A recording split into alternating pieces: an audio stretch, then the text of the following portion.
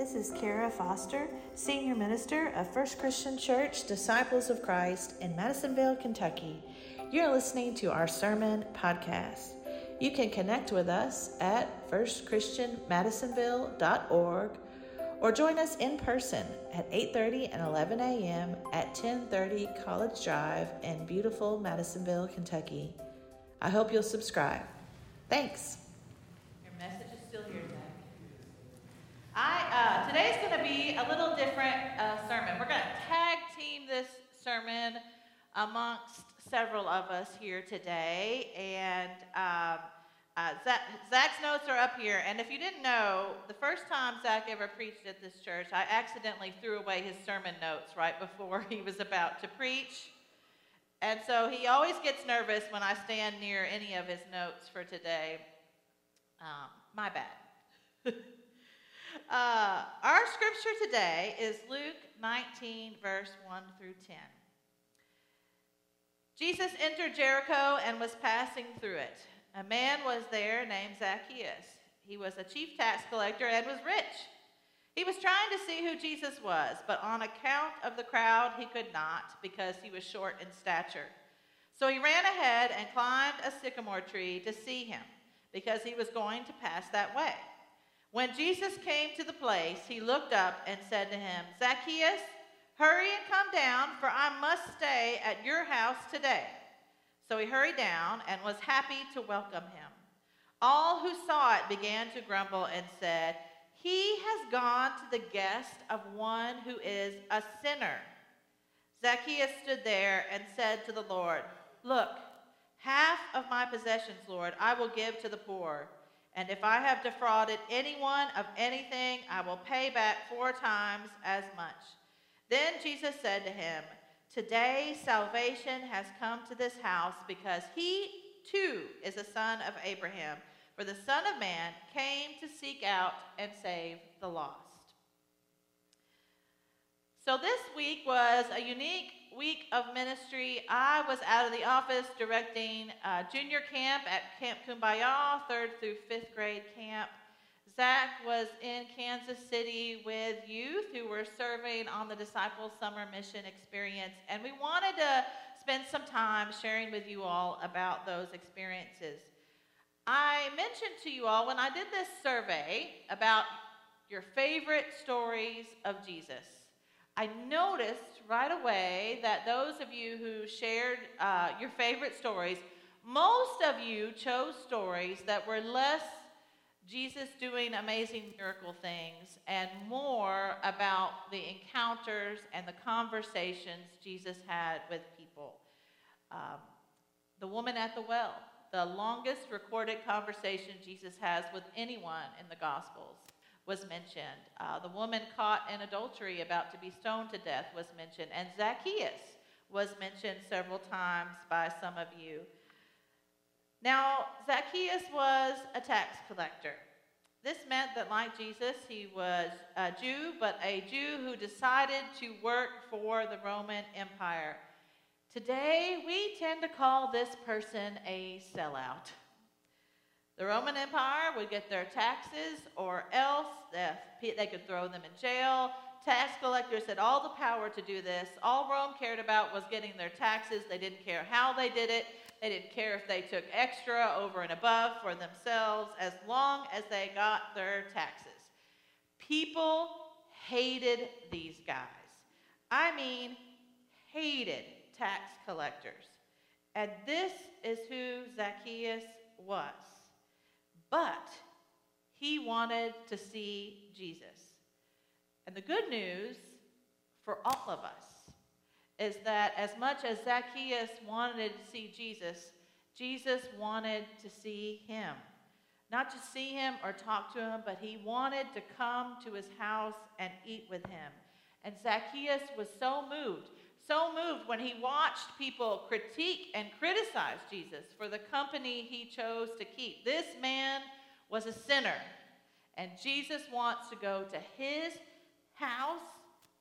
And Zacchaeus is so moved by this encounter with Jesus, he said, "Look, I'm going to make it right. If I've wronged anybody, I'm going to pay it back. I'll even pay it back fourfold." Jesus' grace and mercy changed Zacchaeus. You know, I remember some years ago, there was a man who had been coming to our church for a while, and one day he came up to me after the Sunday worship, and he said, well, you know, your preaching's okay, Kara, but I've been waiting and I've been listening for when you're really going to put the fear of God in these people. I've been waiting for the fear and, you know, all the other words we use to talk about that stuff. And he said, I'm waiting for it. You know, let him know how big, how important this is. And I had to tell him right there in that moment, I said, look, I actually do not think fear changes people. I think it makes them hide. I think it makes them feel real bad and be scared, but I don't really and truly believe that fear works to change. Besides, what we see in Jesus, what we see from his ministry, is a Savior who took down the stones of fear and shame that we throw at each other. A Savior who would cross all bounds just to dine with this sellout sinner named Zacchaeus. Jesus doesn't come to Zacchaeus with fear. He uses the tools of the trade that he will use again and again in his ministry: love, grace, mercy. And it was that encounter with Jesus, that experience of Jesus' love and grace and mercy, that changed Zacchaeus. Today, we actually get a special, tangible reminder of Jesus' love, grace, and mercy as one of our own steps into the waters of baptism today, to claim your faith, a faith in Jesus who offers us all his love and his grace and his mercy. Thanks be to God that we get to receive this gift and that we all get to witness this in baptism today.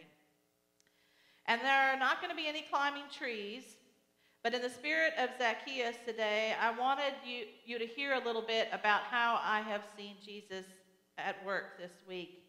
First, I wanted to mention what a joy it's been for me to hear from some of you who delivered some of those welcome home gifts last Sunday to people across Hopkins County. I mean, someone said, I was at their house for 2 hours. I couldn't get out of there. But you were there, and you were making new friends. You got tours of these new houses, and you got to hear the stories of survival and the trauma, and you got to be the one to hand those gifts out, and I really thank you. When we were doing this, we weren't sure if everyone was going to take them. I had in my back pocket ways that I was going to nag and hound you at the door till those cups were gone, but we didn't even have to do that.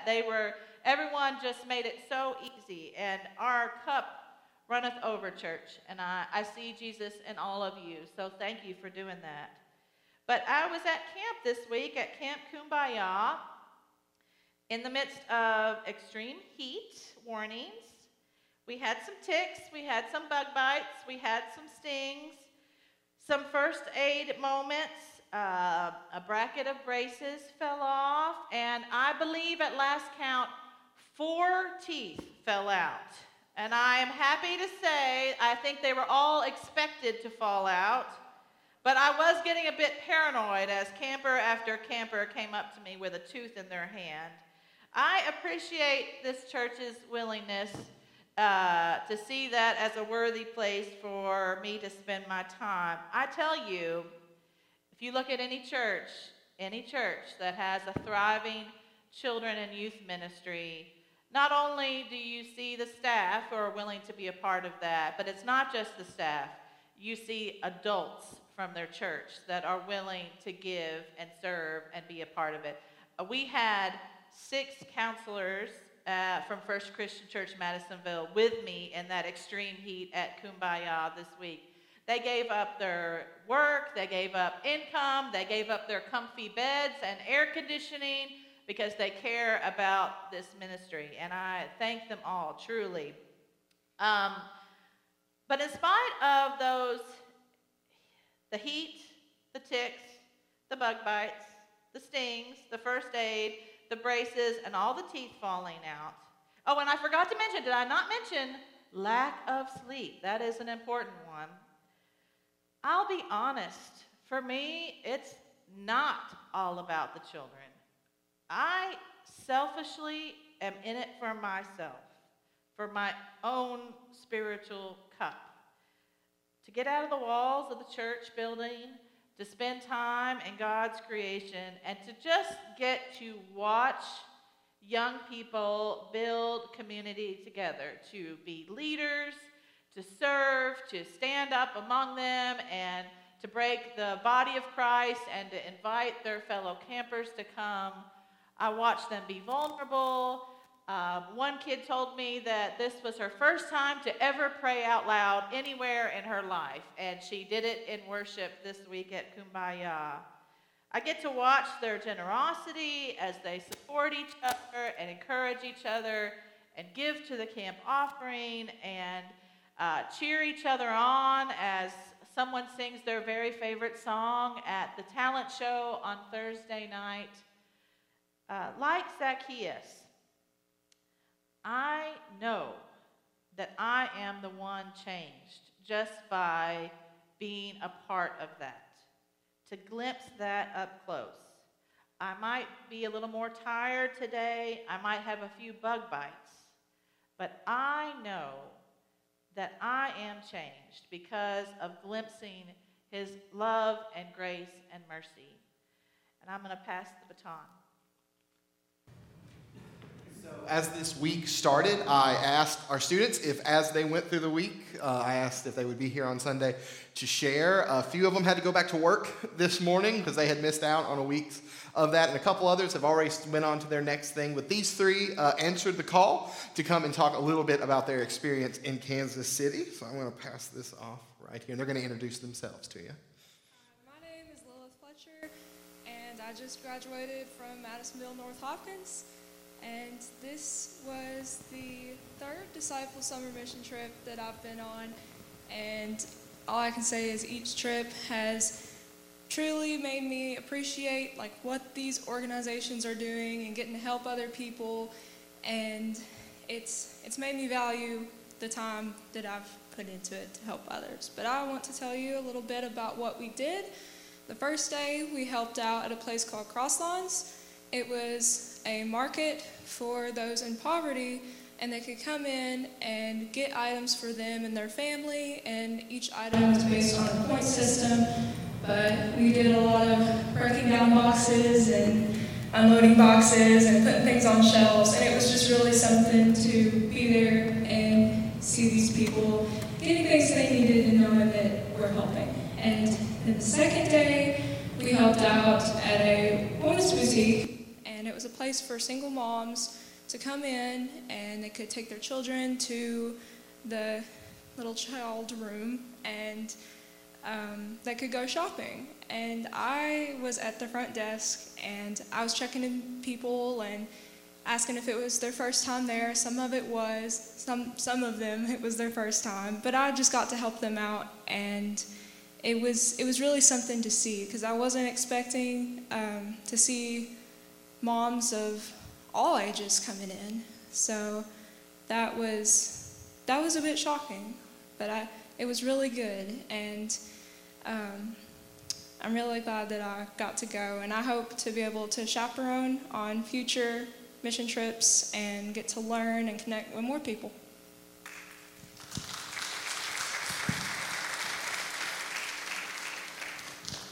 Hi, I'm Danielle, and when we went to the mission trip in Kansas City, we helped at a place called Crosslines, which is a place that helps people in poverty get basic things that they need to live, like water, food, soap, and things that help with like overall health.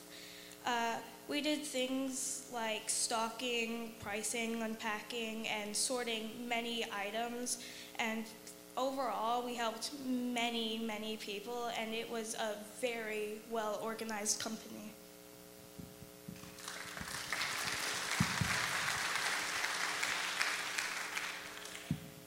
Oh well, it's trying to make me install a new thing. That's great. Hold on.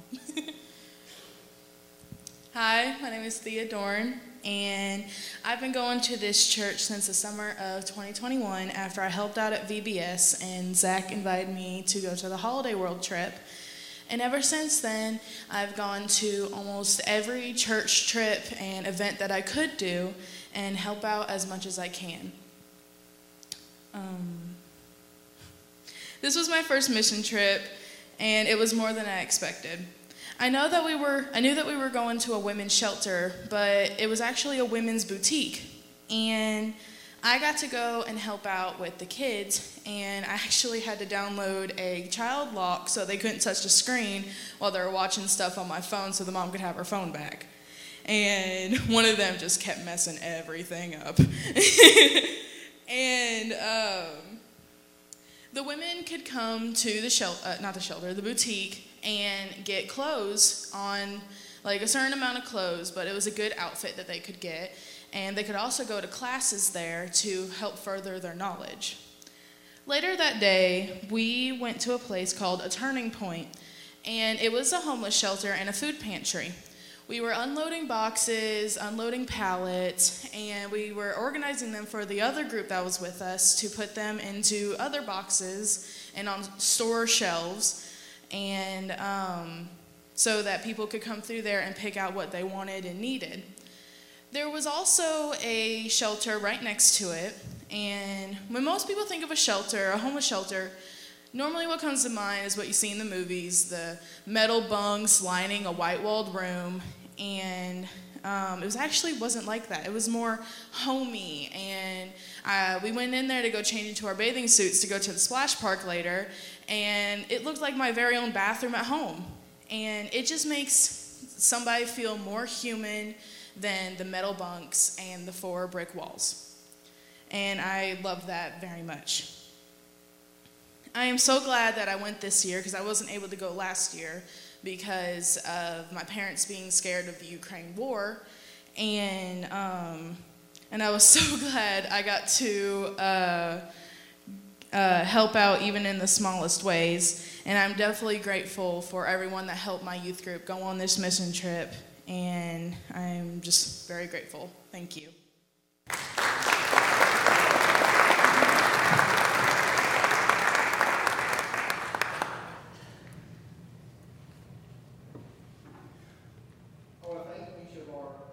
People for speaking. It makes what I have to do a lot easier up here, though it is a hard act to follow. Something that stuck out to me in our story was kind of just how much Zacchaeus had to be disliked. He couldn't get into the crowd. I learn on these types of trips how important who's standing next to you is. Because if you don't want the person standing next to you, the whole thing is ruined. I'm talking prayer time, worship time. Who's standing next to you is important. And Zacchaeus could not find anyone to stand next to. So he ended up climbing a tree. Now, I'm not a huge fan of routine. I'm a bit commitment phobic. I'm a bit routine phobic. They make me nervous. They make me feel kind of constrained. And when I think of Zacchaeus, I think he probably had a routine too. But his routine doesn't involve what I do. It involved a lot of things in the ancient world, collecting water, basic necessity stuff, but it also included hurting others. See, tax collectors, as Kara mentioned, I like the word crooks. They robbed those who had so little and used it to benefit this massive empire that didn't need the money, and on top of that, he made himself rich as well. So he's like so many in the ancient world. He had this routine, but it included hurting those same people who Jesus advocated for. And on DSM, during this week, we got the opportunity to work with folks who had been hurt in a variety of ways. You heard it mentioned, Cross Lines, Single Mom, KC. Another group I'd like to highlight is Harvesters, which was a food collection organization that we organized food, I'm talking 2 hours of sorting asparagus into things and putting it in a massive box. But they fed over 250 food banks, food pantries, and community kitchens across the state of Missouri. And as one of the people, a couple mentioned, A Turning Point, who worked with people who lived on the street. Now, they had us sort food, and there were a bunch of different categories. But one was, I want you to put everything in these boxes over here that we don't need. They're going away. That's what they told us when we signed up. And I asked them, I said, where do they go? And they go, well, these go to places and different organizations that they don't fit our mission. They don't fit the type of meals we make. They don't fit the way that we do it. And I found out that one of the groups that they support was another group we went to called Della Lamb, which was the only refugee resettlement organization in the state of Missouri. Currently, they were help settling refugees from the Sudan, South America, and the Middle East. But after talking to a lot of organizers throughout the week, I realized that a lot of these ministries were all interconnected together. They supported each other. When they got something they didn't need, they passed it on. It made me think about one of my professors, a man I truly admired in seminary. His name was Dr. Pete Gackey. He ran Manna House Ministries in Memphis, which was a homeless hospitality organization. I had the pleasure of learning from him and supporting that organization throughout my time in Memphis. But he told me this story.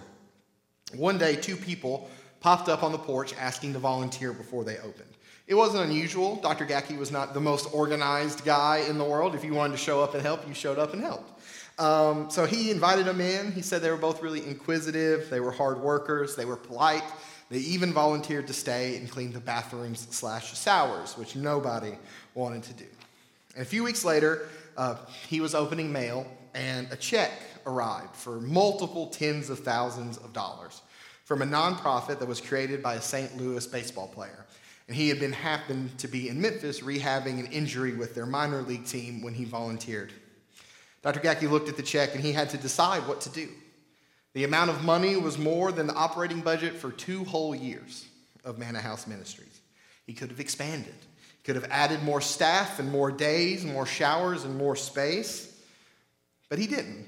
He decided to take and do some upgrades that he needed, and he sent about 70% of it out to other nonprofits around the city. Immigration justice, community gardens, youth feeding programs for underprivileged students in Memphis City schools. You see, Dr. Gackey came from a community called the Open Door Community in Atlanta when he was at Emory, a impactful group that started hundreds of ministries. But unfortunately, 6 years ago, they had to shut their doors because they tried to do everything. They got too big. They overstretched themselves. They ended up losing the properties and the ministries that made them so essential. They stretched themselves too thin, and it ended the important ministry of people in Atlanta and Georgia. Now, Manna House is still there, working each and every week to help people. See, the group in Atlanta, they became unsustainable. They spread themselves out. And that made me think of Zacchaeus. His life wasn't sustainable. He'd hoarded his wealth, and it brought him isolation, and he was ostracized from the community that he was born into. The others may have wanted to see Jesus for a lot of reasons, because it was the gossip of the town. It was the interesting thing to do. What else are you going to do? But I think Zacchaeus was looking for something that day. He was looking for the meaning that he had lost because of his theft and because of his sin against his neighbor. I do feel bad for Zacchaeus, not just because he has a wonderful name. I don't know why. I guess my parents really wanted to be an IRS agent. That was their dream when they named me Zach. They all ran and they gathered for just a quick glimpse of seeing God on earth, to just get a slight hint of heaven. But for me, I get to see it as part of my job. Now, mission trips and camps are tons of work, but it's good work. It has the privilege of getting to do the work. And all of us, just by sitting in this room, we get to hear, participate, and see the work that God's doing through this community of faith.